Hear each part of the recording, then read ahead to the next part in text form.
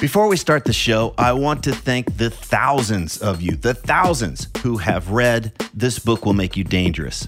Many of you have told me that the book's unique way of exploring fear, confidence, and purpose has had a lasting impact, that it's much easier for you to get clarity and direction about what really matters and what you want to do in this lifetime. It's also amazing to hear that quite a few of you have read it multiple times and even bought copies for friends, so thank you again. Just in case you weren't aware, I created a free companion video course for the book. And in these videos, I walk you through the big takeaways and practices from each chapter. And I even cover some extra stuff that's not included in the book. Information on how to access the course is in newer versions of the book. And if you own an older version of the book and you don't know how to access the course, just hit me up via the contact form at triplinear.com and we'll get you all set up. And one last thing, if you're one of the thousands who have already read the book, please consider leaving an honest review on Amazon so that others can decide if it's right for them. Again, thank you so much for reading This Book Will Make You Dangerous. And now, let's start the show.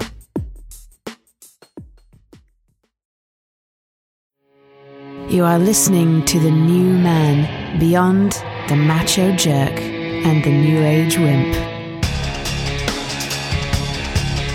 Your host is men's coach Trip Lanier.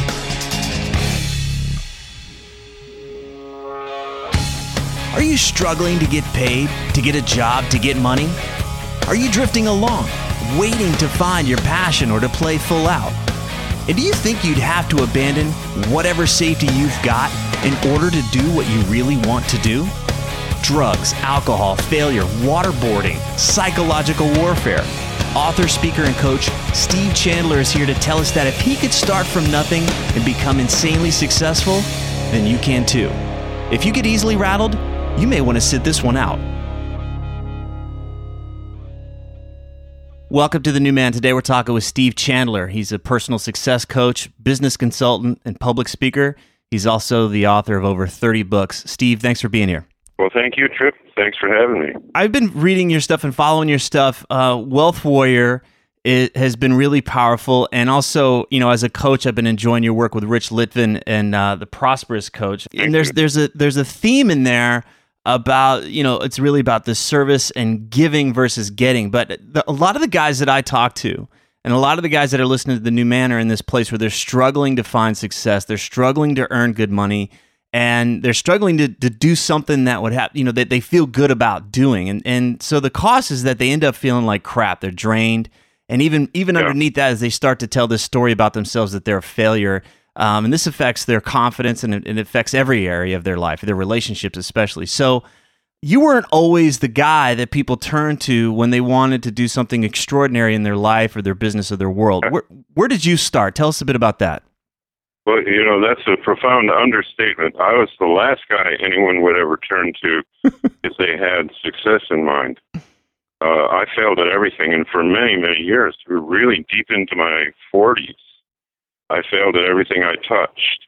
And, it was really pretty profound. It was everything. It was school, it was military, it was anything you could name. And I just had a basic inner rebellion going on where I didn't feel much like doing anything.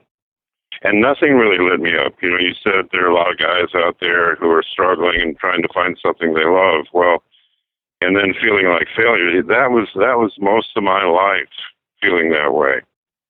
And so it took me a while to turn that around. But once I turned it around, it happened overnight. So it really didn't take me a while to turn it around, but it took me a while to see, I'll put it that way. It took me a while to see that I could turn it around, and I could turn it around quickly. Well, let's talk a bit about where you were. I want to get more of the mindset that you were in at that time. So how were you approaching life from, in things that came to you or things that didn't go your way? What were some of the things you were saying in your mind between the ears? Well, it was basically, looking back, it was basically kind of a rebellion. I was on strike against life. I didn't want to participate in things other people did. I didn't want to do the things grown-ups did. And so half of it was just rebellion, not wanting to. And the other half was a secret fear that I would never figure out how to. The old story of Everybody else got an instruction book on how life works, and they didn't give me mine. Okay. And that was my mindset. That was my feeling on the inside, was that not only do I not want to do much of anything, but I probably couldn't do it if I tried. So that was hard. That was a hard place to come from, because people would ask, well, what kind of job would you love to do? And what would be your dream? And what's your passion? And I didn't have any. You know, it wasn't that I was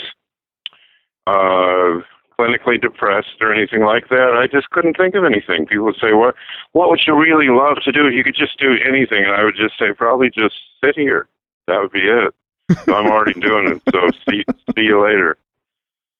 Wow. So, you know, that was it. Okay, and so tell me a little bit. How did you know? Because I heard you say it was overnight, but I don't quite buy that. So what was the thing that had you go from that mindset to suddenly starting to see that there was another way?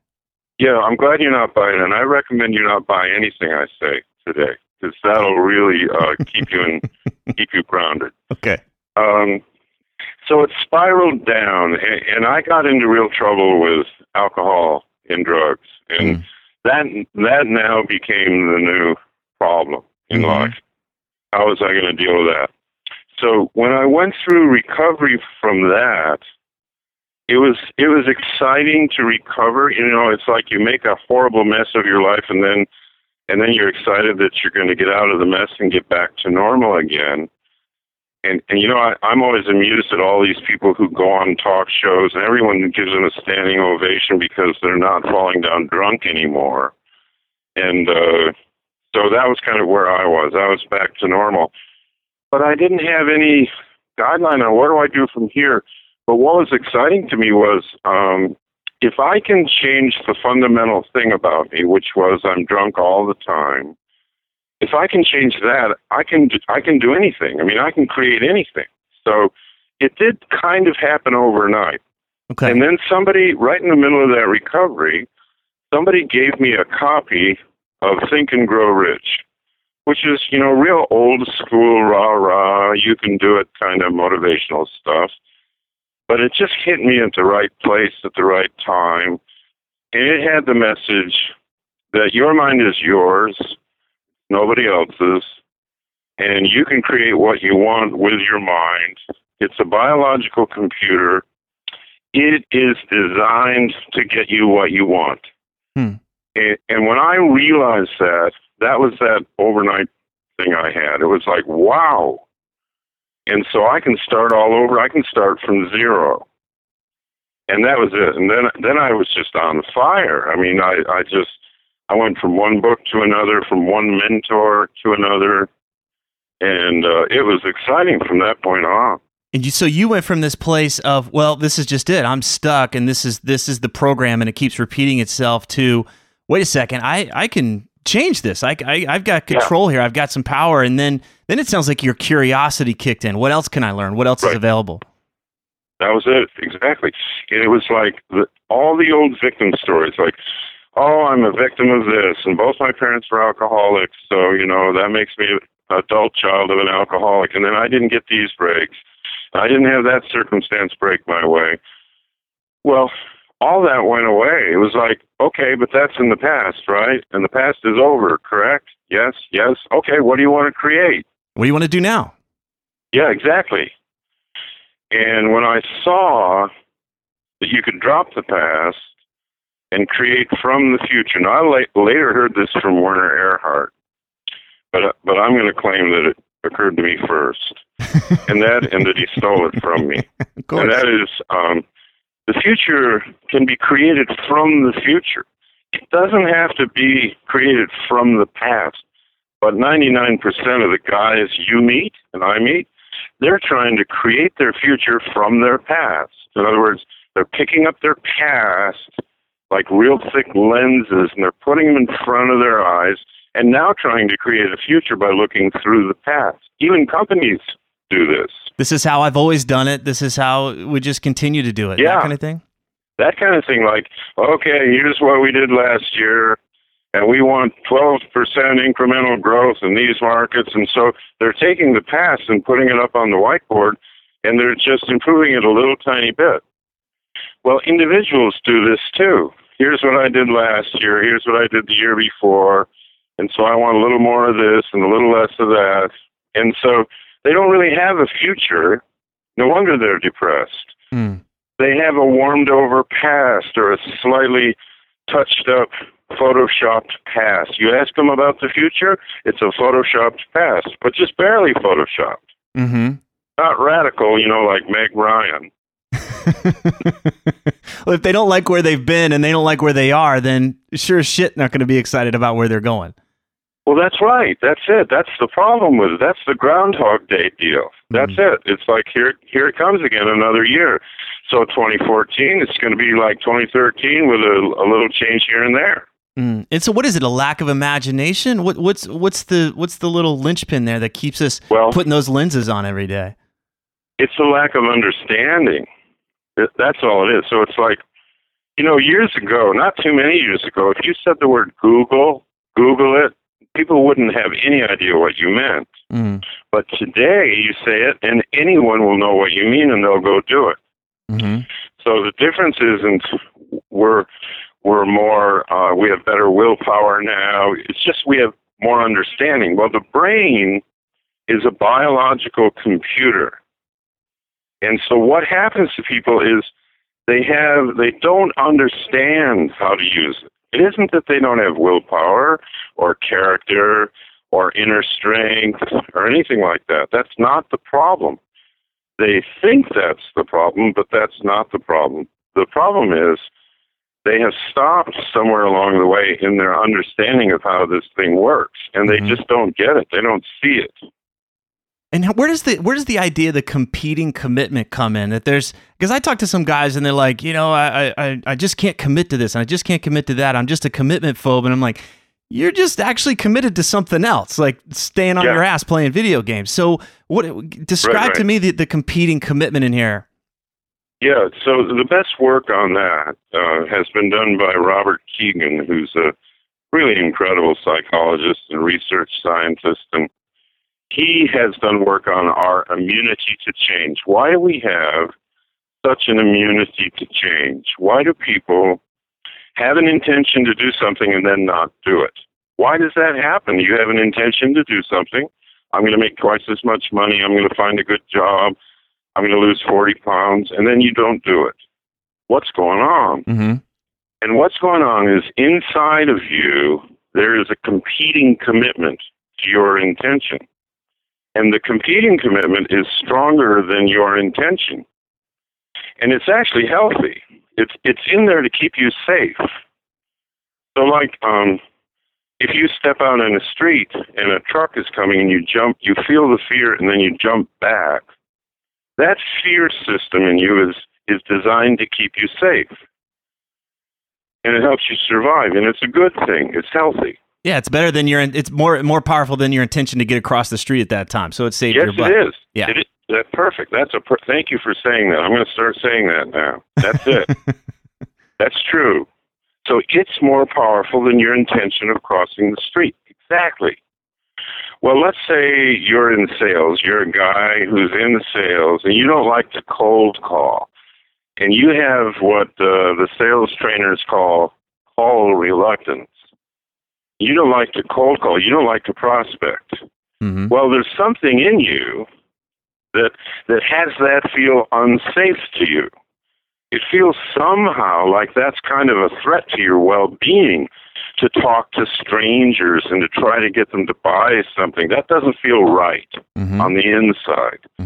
And so therefore, you procrastinate and you don't do a good job doing it because this competing commitment keeps holding you back from it.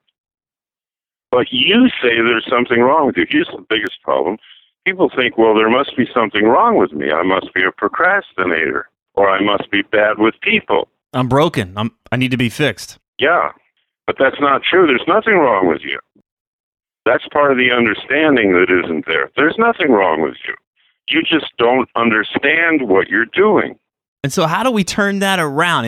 So now that I got a better understanding, and now that I get that, okay, I've got this competing commitment and it's trying to help me stay safe. This is what I know, my little comfort zone here.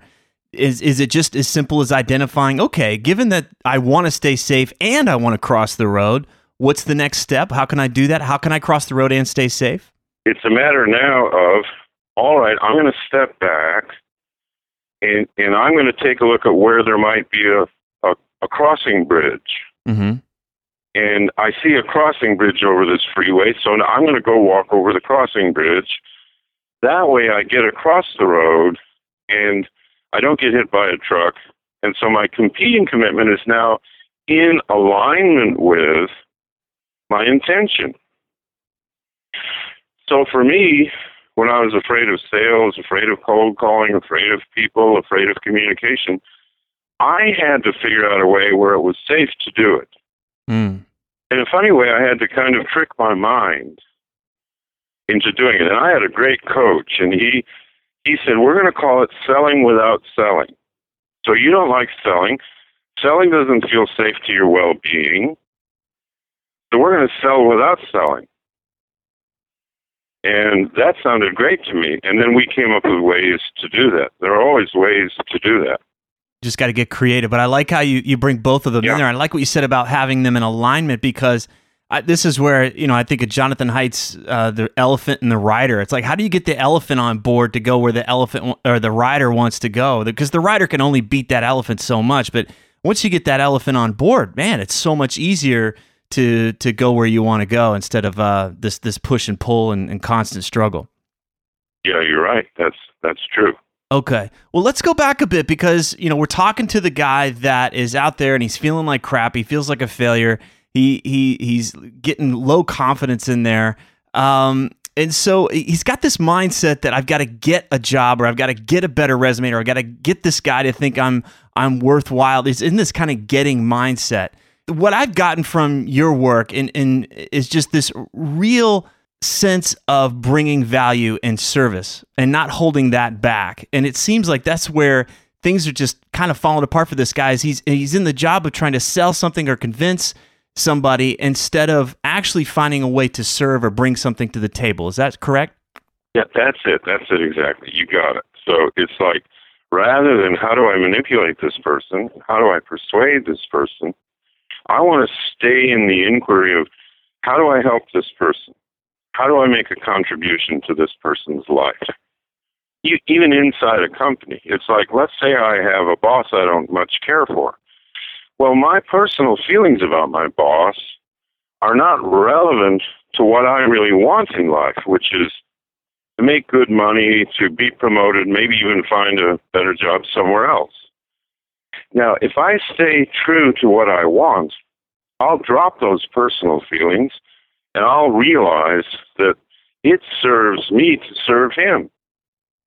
And I'm not being fake about it. I'm just saying, how can I serve you today? What can I take off your plate? What is it that I can help you with? And so when I'm in service, and you'll notice this, anytime you're really helping somebody, you're never depressed, you're never upset, you're never annoyed or worried. You're always engaged. And by staying engaged throughout my day, all of a sudden I get promoted, or all of a sudden somebody comes along from another company and says, hey, I want that guy. Anyone who would serve at that level, at that small position, I want him in a larger position. So the key to service is it unlocks your creativity. Now, the reason people don't do it is they're worried about whether the person deserves it or not. So they're playing this junior high school level emotional game all day of trying to figure out who deserves my good treatment. Who's treated me well? Who do I like? Who do I trust? And if you really understand the mind and the brain, that's a complete waste of time. That's the worst use of time management in the world, is trying to figure out who to trust and who should I be good to and who should I serve. Serve everybody. It's easier. Well, I'm just imagining my experience of the guy, right? So on one hand, he's withholding that, or he's sizing me up to see if I'm worthy or whatever, like doing the junior high school thing. And so my experience of him is his wariness, or there's something kind of cloaked and he's working behind the scenes. Yeah. And on the other hand is if he's bringing it and asking me questions, hey, what's your biggest challenge? Maybe there's, who can I introduce you to? Is there something I can help you do? Now I get this sense of like, wow, this guy's a contributor. He's a good guy to have in the room. He's going to help us do something and move things forward. So I get a completely different experience of those guys. And I experience this, just people that want to be on the New Man. I get the guy that's like, here's why I'm so great. You should have me on your show. And it's like, okay. And then there's the guy that's like, hey, this is what I found that really helps men. Here's some other things that help men. It's like, wow, thank you. That's exactly what we're looking for. So I really appreciate this. And I also appreciate the second part of this, which is where we feel more engaged or more present. We also just get our head out of our ass, and it's more enjoyable because we're not so focused on ourselves. You're right. That's the whole problem. Now, the biological computer jams up when it circles back and focuses on itself. It gets all jammed up. Mm-hmm. But when it's pointed outward, when it's focused on who can I help, what kind of a difference can I make elsewhere? How can I help someone else? When it's focused out there, now it's flying high, and it's using all of its imagination, it's using all of its creativity, and it's really sailing. And that's where we want to be if we want to make money, and we want to really have a great life and career out in society. We don't want to be in that curled up, introspective, self-pitying, self-obsessed, emotionally repressed, like I'm 12 years old emotionally going through every day. I'm feeling a little down, and somebody didn't return my email, and I'm feeling disrespected. And these people go through the day with an anal thermometer in them, and they're checking their emotional temperature every 10 minutes to figure out what to do next. I don't feel like doing that. Let me check my temperature. I don't feel like doing this. No, I only called it an anal thermometer because of your earlier imagery about getting our heads out of our ass. You're a victim. I got it. I pushed you into that. I take total responsibility for that. Well, I take no responsibility for anything I say. Well, it also helps me, I can imagine for the guy out there that's like, I'm trying to get a job, and I'm, when I talk to a guy, hey, what do you have for me? Versus how can I show up and just start to make myself indispensable? How can there wasn't even a job to begin with, but they go and find one for me because I've figured out a way to bring value, to bring something to this guy or this organization that I'm trying to help. So, absolutely. All right. I just love that. Well, because this is where we can start to get into ass kissing. So what's the difference between pleasing somebody and really helping them or serving them? Well, you know right away when someone's sucking up to you and trying to impress you and trying to please you and win you over. You can feel that, and that's a creepy feeling. And that doesn't feel like you're being served. Mm-hmm. It doesn't feel like you're really being helped in any way. You can really feel that person wants to be noticed and that person wants to be appreciated. But if the person jumps in and really helps you, it feels completely different. And so I don't want to look around for who I can suck up to and win over and please and all that stuff. That's why there's so much attention these days given to how to get noticed and how do I improve my personal branding and how do I get my name out there and all that, as if that's all you have to do for people to send money your way. And people who do that all day long really aren't serving anybody. Yeah, they're not actually making a difference in somebody else's life. They're just still focused on themselves. That's it. And it looks like they're focused on themselves. To other people, people kind of roll their eyes like, oh my God, that's pathetic. Look what he's doing. Got it. Well, let's talk about the other guy that I want to address. The guy that's been doing okay. He's on a plateau, but this is the end of the cycle of this, whatever this creative part in his life is. So the term is, I want to reinvent myself. He says that I want to reinvent myself, but he's afraid to transition. He wants to, he's got that competing commitment to stay safe. He's got a lifestyle. He's got kids, et cetera, et cetera. But he's also not doing something that lights him up or that he really feels engaged in. So how can we help somebody navigate that where he can reinvent himself and work with this competing commitment? Well, first of all, I want to show that person how big a role cowardice and self-pity are playing in his life. How huge a role those things are playing in his life. Just abject cowardice. Now, you don't want your children to see that, and you cover it up by saying, oh, I want to keep my children financially safe. I want to keep my family safe, so I'm not going to do what I would really be daring to do and I really want to do. And you cover it up with that story. Well, I never buy that story because you can always do both. You can always keep everybody safe and go for it if you really understand what's going on. But the real problem here is the person's afraid to go for it. It isn't that they're afraid that if they went for it, they would lose all this mature security they've built for themselves. That's the cover story. That's not the real story. I had a client who always wanted to do a certain kind of writing, but he was so afraid to leave his day job. And I said, well, why do you have to leave your day job? Don't tell yourself the story that the only way to write is to leave your day job, because you're lying to yourself. If you wanted to write, you'd be a writer. You wouldn't have some story about why you haven't been able to do it.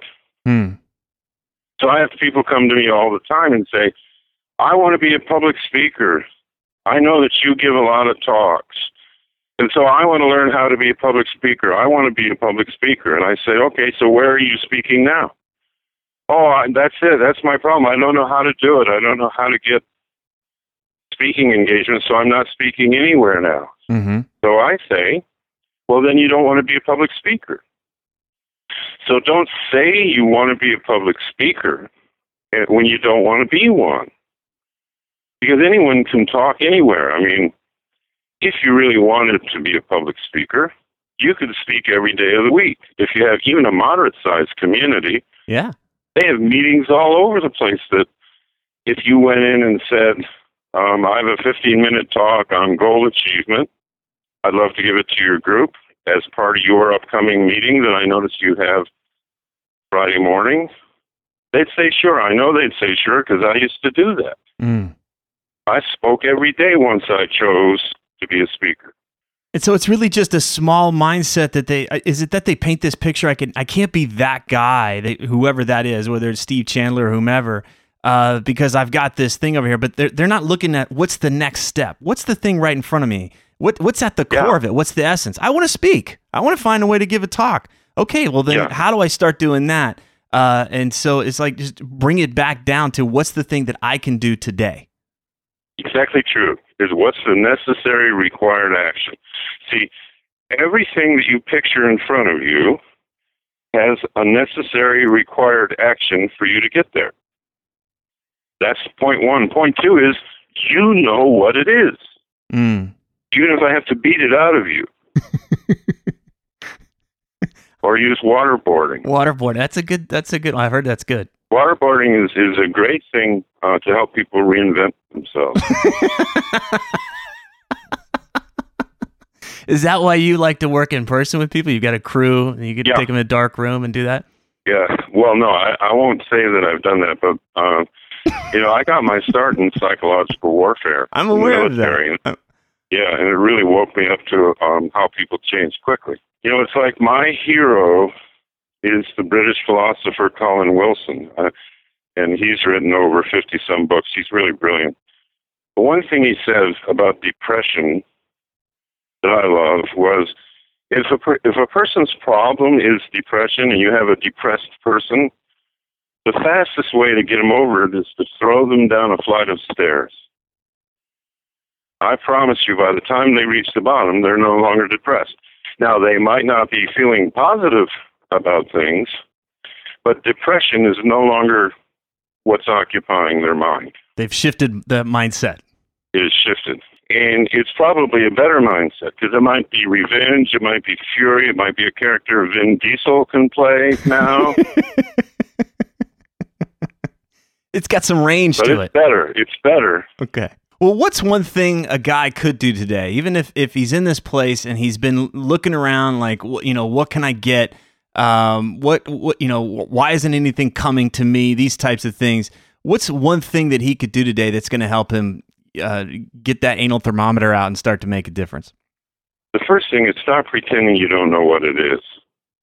So when I know that my client, the people I coach, when I know they're really not telling me the truth, is whenever they say, I don't know how to, or I don't know what to, or I don't know who to. I'd like to do this, but I don't know who to call. That's one lie. Or I'd like to be that, but I don't know what to do. That's another lie. Or I'd like to do this, but I don't know how to do it. Lie number 3. So those are all lies. And that's weird. So the problem isn't the how to or the what to do next. The problem is the want to. It's the choosing mechanism where I'm choosing to do it. Does that have to be greater than the fear? Is that what tips the scale? No, because it can be cultivated. It can be tiny. It's like, let's say I have just a tiny desire to become a professional golfer. I just sort of have a fleeting, on the passion scale, it's 2, but I'm willing to experiment. Okay, so if I choose to become a professional golfer, it's just a choice, then I can move the 2 to a 3, and I can increase my love of the game and my passion for it, and I can move the 3 to a 4. And if I stay on the path, I can bring my love and passion for the activity way up there. But most people believe they have to have that first. They think, I thought this, I don't have a passion for anything, therefore I can't go into any field. Well, I had it backwards. The reason I didn't have a passion for anything was that I hadn't gone into anything. I had it backwards. Well, I'm just getting I haven't invested in it. I haven't risked anything. I haven't stuck my neck out. I haven't done the work. Yeah, you're right. Yeah. Okay. Steve Chandler, this has been a lot of fun. I've really enjoyed this. I don't know if we've had anyone this direct and especially anyone that's alluded to waterboarding on the show. So I appreciate you bringing it. I appreciate you sharing where you've come from. It's not just some idea. This is something that you've lived. And it inspires me to cut the shit in my own life and be more direct too. So excellent. Where can we learn more about you and your offerings? Well, stevechandler.com. Just go there, and there's a whole bunch of free stuff I give away. I don't really want anyone to buy anything of mine. That's foolish. You can read my blogs, and there's all kinds of free audio and messages you can sign up for, and get all that stuff, and you'll get everything I teach if you do that. Don't buy anything unless you have to, or unless it's a tax write-off. Okay. All right. SteveChandler.com. Steve, thank you again. All right. Thanks, Trip. There's so much more to The New Man than these interviews, so visit thenewmanpodcast.com and join the mailing list so you never miss another update. Thanks for listening.